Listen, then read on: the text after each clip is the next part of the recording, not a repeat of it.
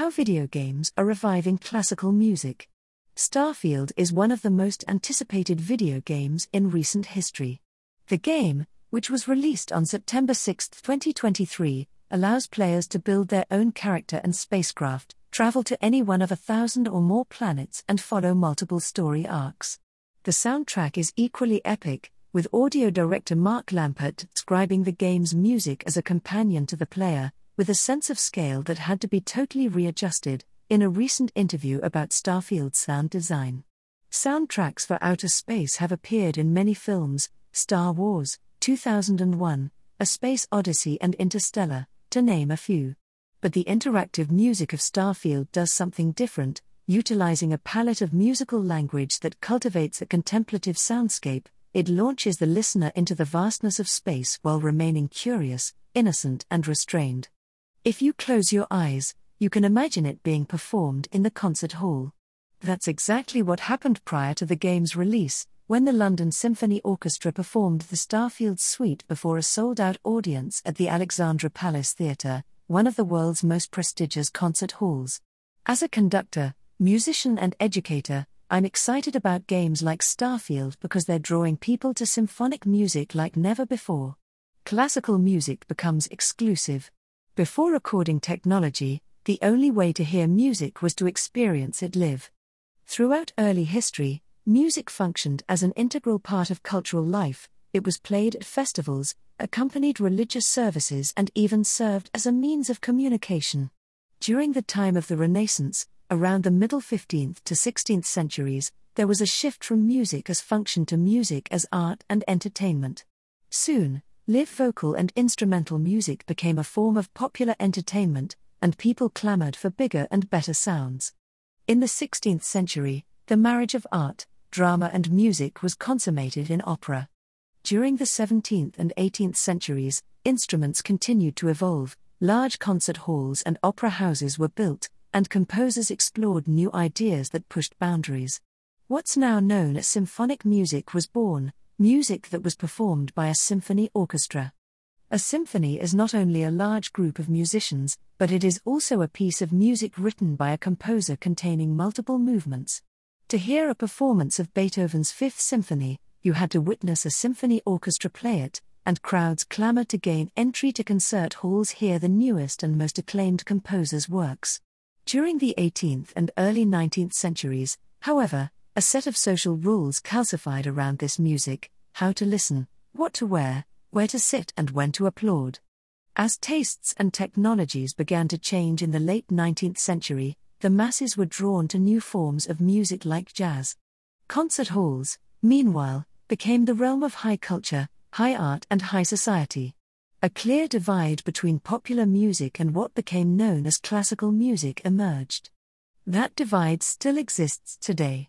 Many argue that the classical music world is no longer accessible to most people. It's seen as too intimidating and too stuffy, with works that are too long and tickets that are too expensive.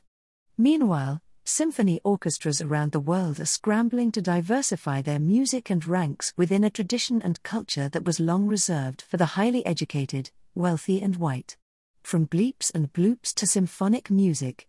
Due to limitations in hardware, early video games utilized synthesized bleeps and bloops.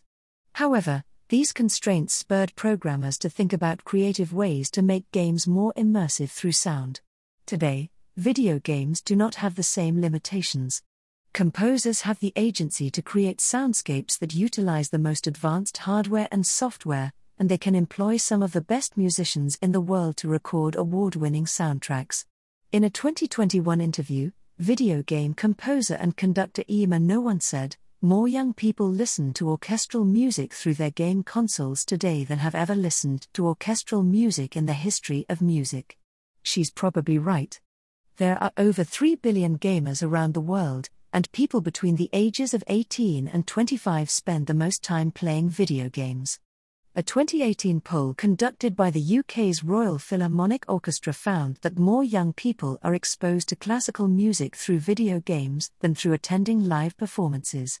The fusion of advanced technology and scholarship has forged worlds like those found in the Assassin's Creed franchise, which can act as time machines that allow players to explore ancient Greece, with historically informed soundtracks accompanying them on their journeys.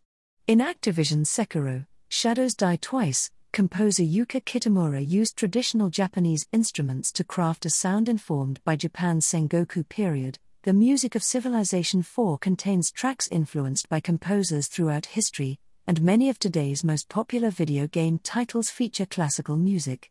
Thanks to video games, Boston Globe music writer AZ Madonna wrote, "I fell in love with classical music." A conductor directs the orchestra during the recording of a video game soundtrack in Nashville, Tennessee. AP Photo/Mark Humphrey. Getting the recognition it deserves. Today's video game music is more interactive and non-linear than traditional concert hall and film music. This means that composers think differently when writing for games. Tools, technologies, and education for composers and musicians are changing. The increasing complexity of video games means composers are once again pushing boundaries through expanded sound palettes. Like Starfield, many modern game titles incorporate symphonic music needed to provide the emotional and atmospheric underpinning of the game experience. As the gaming industry continues to expand, it's projected to earn $533 billion globally by 2027. Video game soundtracks have become more and more popular. When a game is released, music streaming platforms routinely release an accompanying soundtrack. The classical music world and symphony orchestras may finally be catching on. In 2022, the BBC Proms, a daily summer concert series that features classical music in London, included video game music performed by the Royal Philharmonic Orchestra for the first time in history. In 2023, the Grammys recognized Best Video Game Soundtrack as an official category for the first time. Its inaugural winner was Stephanie Economou for her work on Assassin's Creed Valhalla: Dawn of Ragnarok. Today, there are a number of symphonic concert series, Game On, Game Concerts, Distant Worlds, and VGL, that feature live video game music performed by top orchestras. Starfield will be marked by beautiful graphics, interactive gameplay, and a compelling story, but holding it together will be the gravity of its sonic landscape. Video game music has come a long way from its first bleeps and bloops. Symphonic music will continue to accompany players' video game journeys, and like Starfield, the sky is no longer the limit.